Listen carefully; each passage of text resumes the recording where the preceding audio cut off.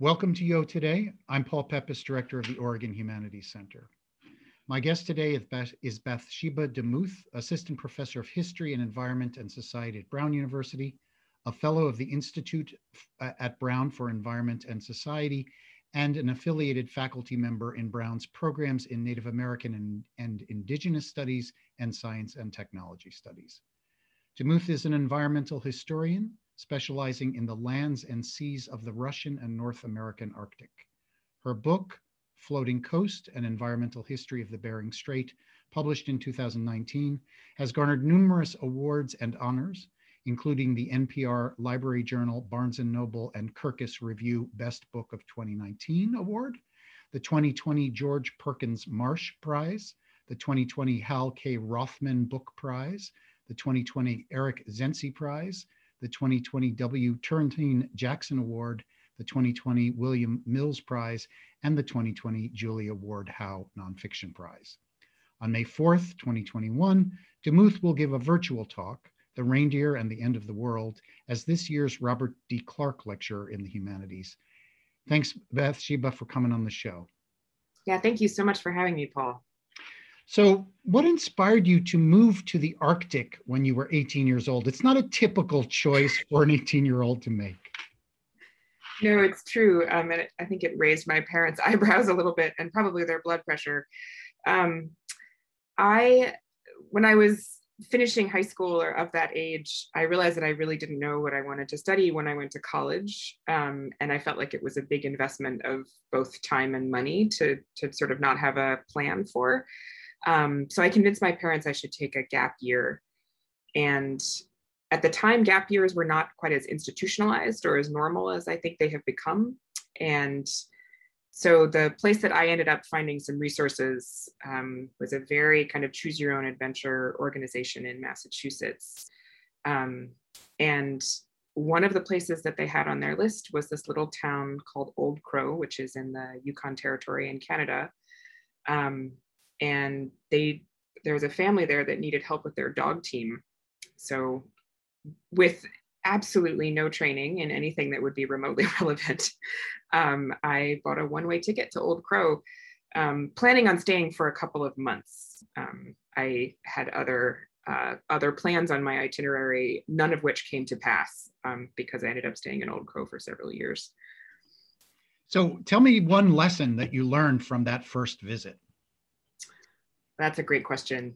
I learned so many, it's a little hard to piece them out. I think the lesson that has stuck with me and became really important to the writing of this book is really one about paying attention to beings that aren't human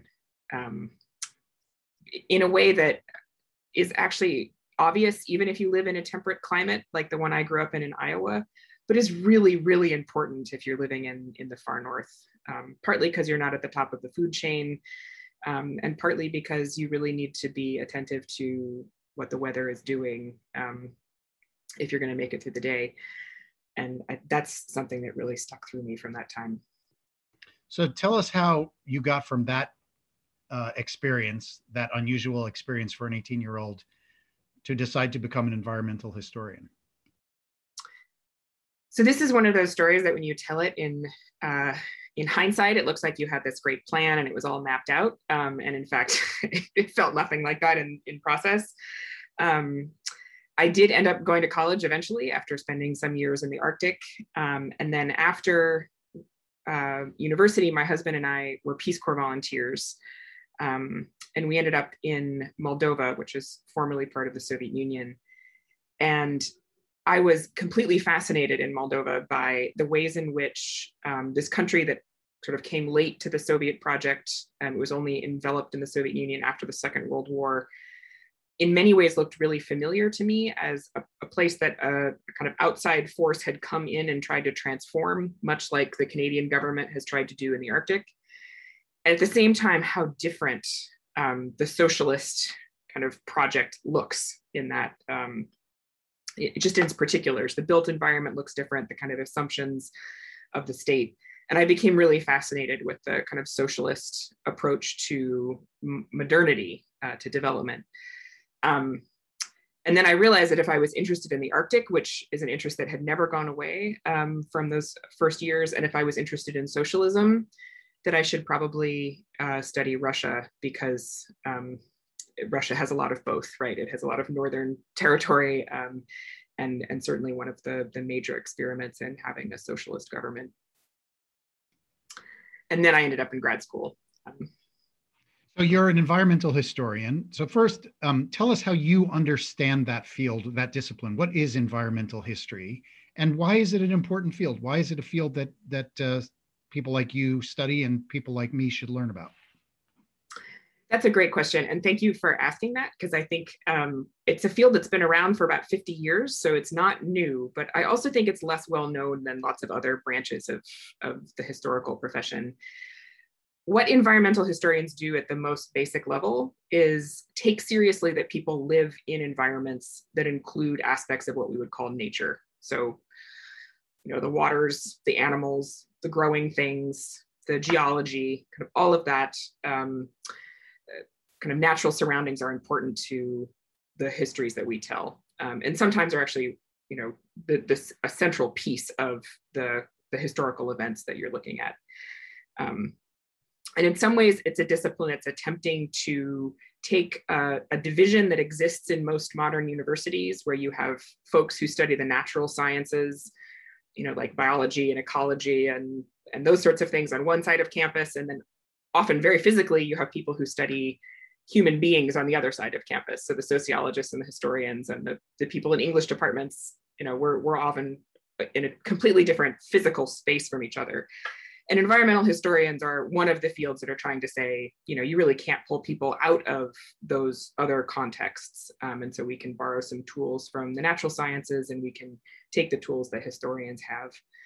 And to me, it's a really exciting discipline to be writing in at the moment, because, you know, many of the things that we're confronting now as a society have such a very clear tie to the ways that we interact with our environments, from thinking about sustainable food systems, obviously thinking about the climate crisis, thinking about how it is that we want to kind of bequeath the planet to the next generation of folks, are questions that actually you can shed some light on by looking at their historical precedents.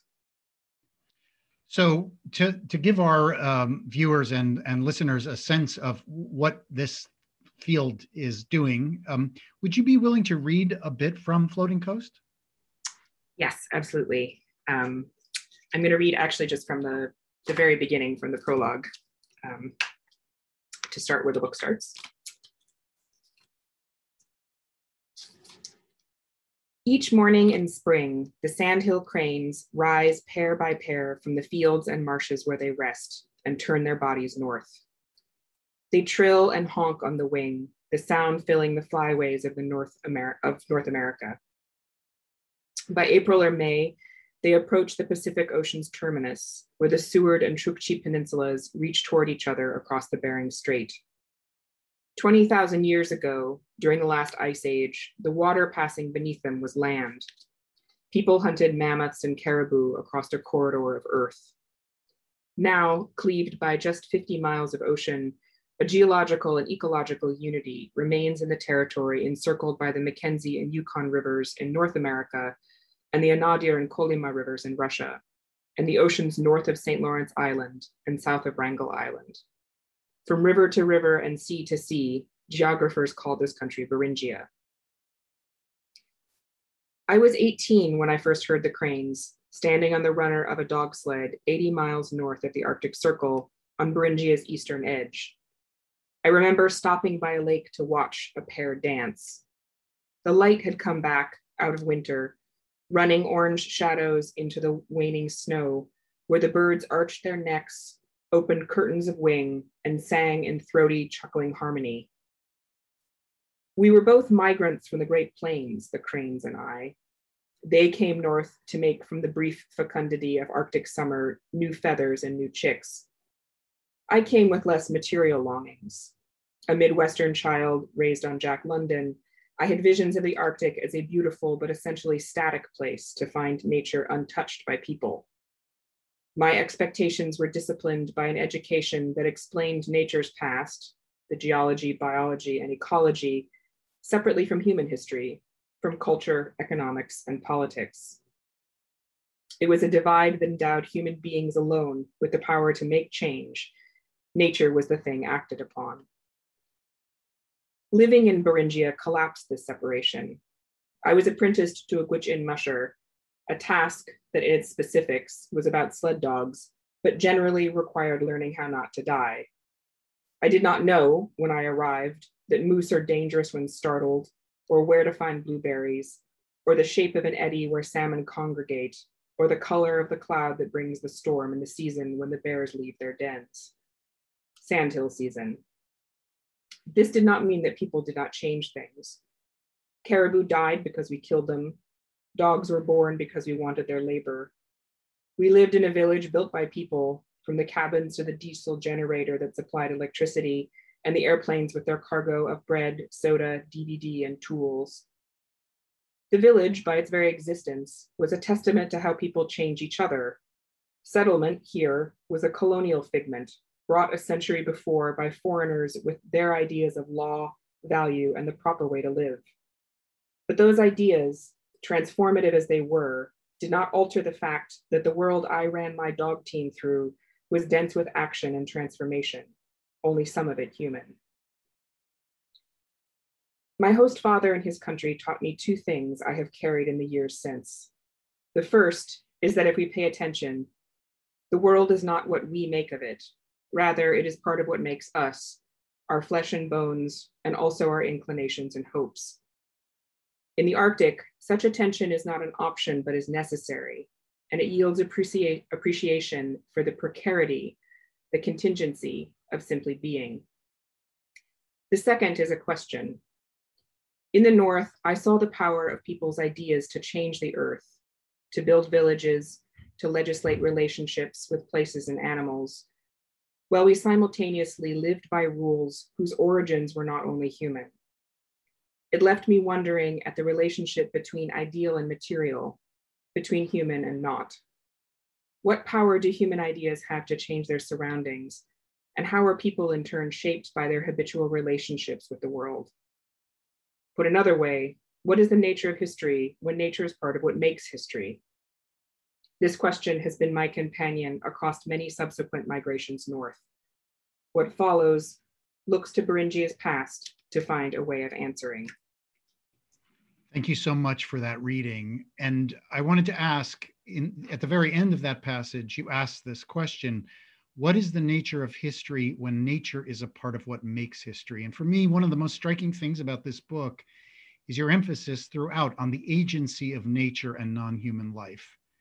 Can you tell us how you have come to understand the agency of nature in Beringia? Yeah, that's a great question.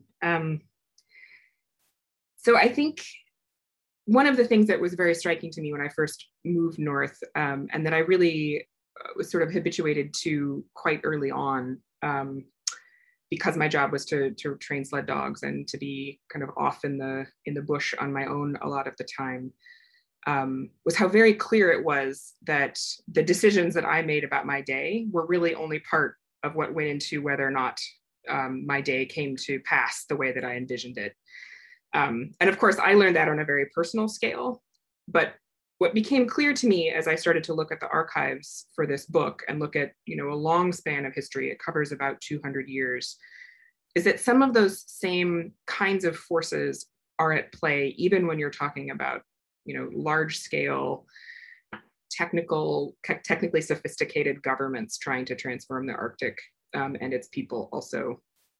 And that instead of seeing human beings as kind of waking up with an idea and going out individually or collectively and trying to make it come to pass, what you actually see is this constant set of negotiations between environments and the people that live in them. And this is, of course, not remotely news to people who live in the Arctic, right? It might be a lesson that I am trying to bring back or re-articulate for audiences that might have forgotten it down to the South, I think, where it's a little easier to forget it, where our technology works a little bit better. where our, more urbanized lives can kind of cover some of that up. But it's certainly deeply embedded in the theories of history that the people from the Bering Strait tell about themselves. And I think one of the things that was, it wasn't surprising to me, but it was deeply gratifying, was how present those non-human forces were in the historical record. It did not take a lot of looking to find examples of whales changing their behavior because of how they were hunted, or ways in which the climate worked through other animal populations to alter or thwart people's plans. It's really just right there on the surface if you are looking for it. So you explain in the book that both the Russians and the Americans in the 19th century went to this place in part because of those bowhead whales, because of the energy and the money that could be gained from killing those whales. And you just mentioned that the whales adapted to this this effort on the part of the humans to fish them and to slaughter them. Tell us about that adaptation. What did the whales do? How did they respond to this assault on them by the humans? Yes, so one of the most kind of striking cases of natural agency that came up in the course of this research have to do with bowheads, which are species of whale that are adapted to live along the edge of sea ice. They're very northerly beasties by disposition, and have long been hunted by indigenous peoples along the Bering Strait. So for most of human whale history, maybe 100 whales have died at the hands of indigenous hunters per year out of a population that's over 20,000. So human beings, not a huge threat to bowhead whales. The sea ice is a place where whales kind of feed along the edge of it. And then in 1848, the first commercial whaling ship from New Bedford, Massachusetts, which is actually just down the road from me here in New England, made its way all the way around South America and up to the Pacific, gets up to the Bering Strait to kill whales at a commercial scale for their blubber, for whale oil, which was the kind of best source of interior lighting at the time. And for the first couple of years, these commercial whalers found bowhead whales to be extremely easy to hunt. Very docile. You could sort of float your ship right up next to them. Sometimes they were killing more bowheads than they could even process quickly enough, because they were just such, the whalers' logbooks are filled with descriptions about them being, friendly and docile. And then in the early 1850s, so just a couple of years after the first whaling ship arrives, the logbooks really start to change the way they talk about these animals. And they start saying that the whales are wild, and the whales are shy, and the whales are canny. And underneath those descriptions, in particular, the whalers talk about how the bowheads are swimming into the sea ice as soon as they see ships. So they've learned that these, Moby Dick style tall wooden ships are dangerous. And they also know that the sea ice is a form of protection. If you are in a wooden ship, of course, you don't want to get terribly close to the sea ice because it's a real hazard for wrecking. And the whales sort of figured this out and seem to have been able to either learn it very quickly individually, or were communicating it somehow, because it was a broad phenomenon in the Arctic. To the point that the whalers actually left the Bering Strait for several years in the 1850s. They gave up. It was just too dangerous to try to hunt them. And this is a kind of interpretation of the whale behavior that is both supported by the ways that indigenous whalers understand bowheads, which is as incredibly sophisticated, sentient, actually ethical animals that have the capacity to kind of judge the humans that are interacting with them based on their behavior toward each other. And it's also supported by kind of contemporary marine biology, which has started to understand whales as very intelligent, sentient animals with really high communicative ability. So, not just animals that adapt through passing on genetic material, but animals that adapt in real time by kind of telling each other or learning from each other how to deal with new kinds of threats. So I kind of use both of these very different knowledge traditions to look at the sources that are in the logbooks, and they have been in the logbooks for 200 years, saying, what the bowhead whales did is learn that certain kinds of hunters were a threat, and learn to avoid that threat pretty directly. So another part of your story is how these two ideologies, the ideology of capitalism on the American side and the ideology of socialism, once Russia had become a communist country, how those two ideologies were brought to bear on this location, and how the ideologies themselves had to confront these kinds of the kinds of realities of the environment and the agents that are there. So let me ask you about what, in the case of on the Russian side, on the Soviet side, what happened to this effort on the part of the Soviets when they confronted these realities, but also what has happened since the collapse of the Soviet Union? Yeah, that question gets a little bit at what I'm going to talk about next week. One of the things I found really interesting about the Soviet experience in Chukotka is that in many ways it ends up looking a lot like the American experience on the Seward Peninsula. So they're often very similar to each other, even though ideologically, all of the rhetoric is that these are completely different things, and in fact, arch nemeses for much of the 20th century.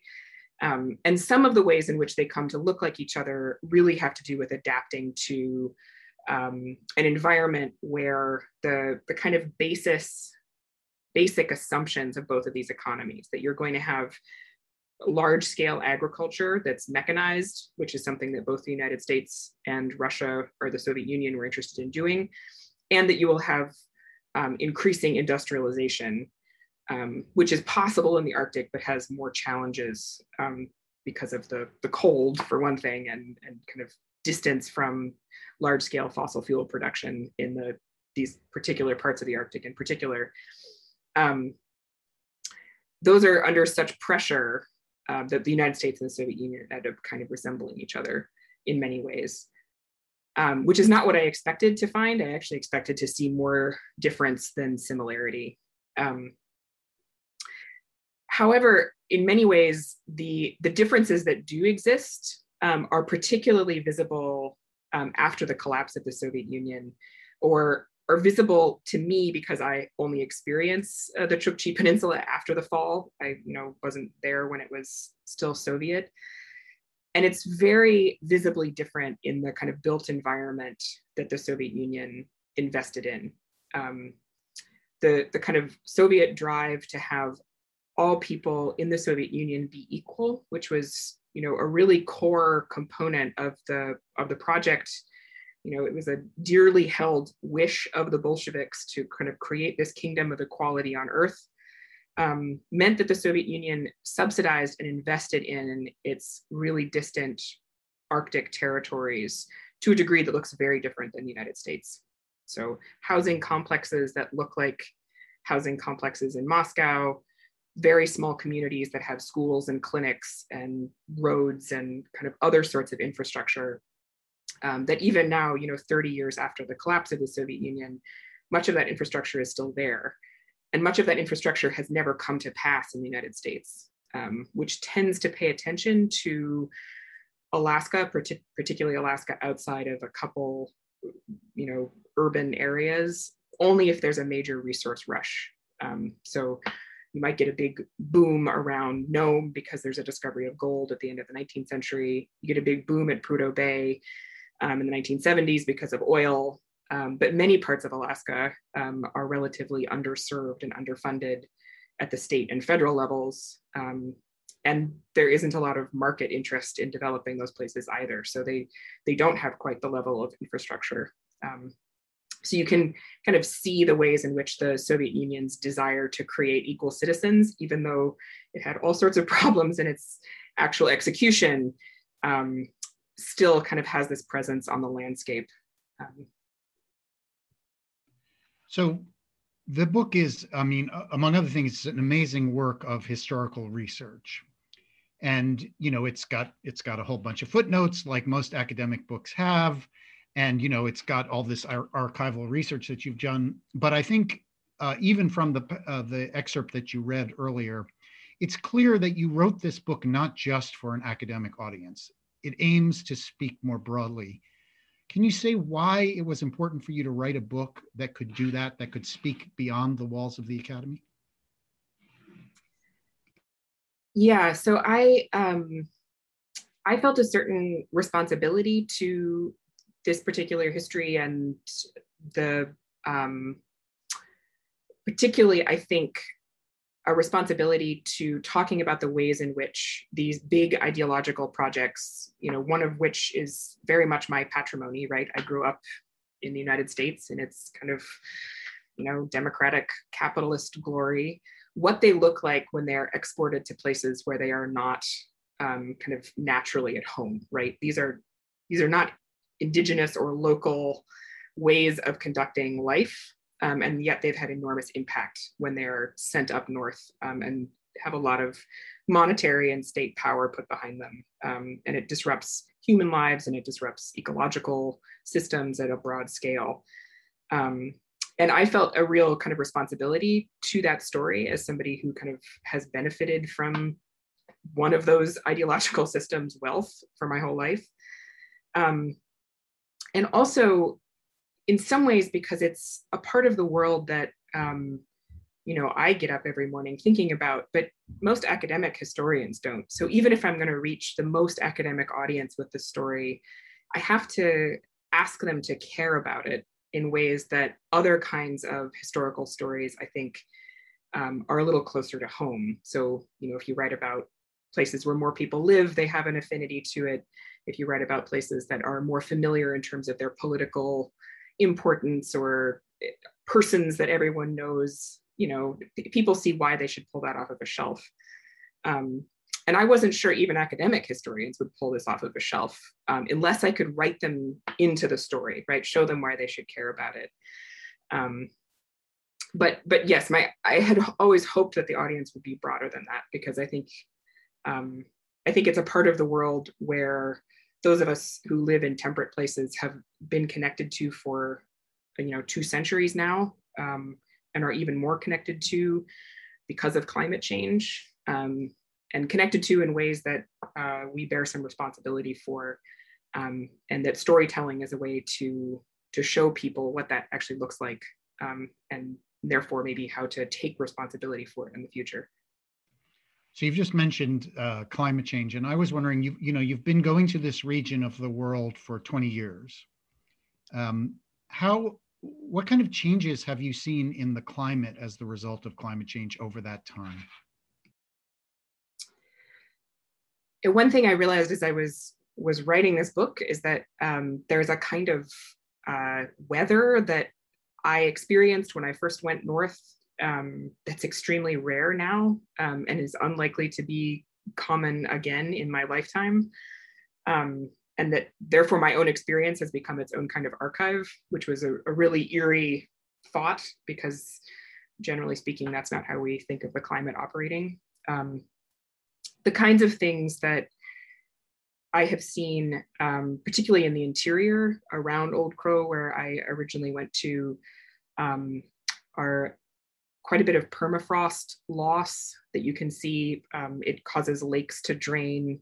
It's causing wide scale erosion along rivers in ways that is really hard on fish populations. And it's causing this kind of eerie increase in growth, which in some ways seems like a great thing, because don't we all love, plants, and but can have some really mixed impacts in Arctic environments, and because it makes it difficult for some kinds of Arctic animals to move. So caribou get stuck in the bushes literally because they're not used to moving through quite so much shrubbery. And then out along the coasts, just the last 3 to 5 years have seen such a dramatic retreat and change in sea ice patterns. Everybody I know who has longer experience there than I do, they have sort of run out of superlatives, because it's each year it feels like the ice is further away from where it's supposed to be, when it's supposed to be. There's open water the last couple of years along the Bering Strait in the middle of the winter. You should be able to walk between Russia and the United States over solid sea ice that time of year, and there's been big patches of open water. And these, of course, have all sorts of carry-on effects for indigenous communities that use the sea ice. It's a very important part of how people get around and how they hunt. And it's also leaves a lot of questions about what's going to happen to ice-adapted animals like seals and walruses as it becomes rarer. So it's, I feel like every March of every year, the kind of annual sea ice report comes in, and each year the sort of maximum extent is lower. And it has this just sort of feeling of, this really eerie feeling of watching something fade in real time. Well, Bathsheba, we've come to the end of our time. On that somewhat ominous note, I want to thank you again for joining us. I want to urge our viewers and our listeners to read this book, Floating Coast, an Environmental History of the Bering Strait, and to remind you that next week, Bathsheba DeMuth, Assistant Professor of History and Environment and Society at Brown, will be speaking on the topic, The Reindeer at the End of the World. That's on May 4th, 2021, as a guest of the Oregon Humanities Center as this year's Robert D. Clark Lecture on the Humanities. Thanks, Bathsheba DeMuth, for speaking with us. It's been a real pleasure. Thank you so much, Paul. Thanks, everyone, for watching.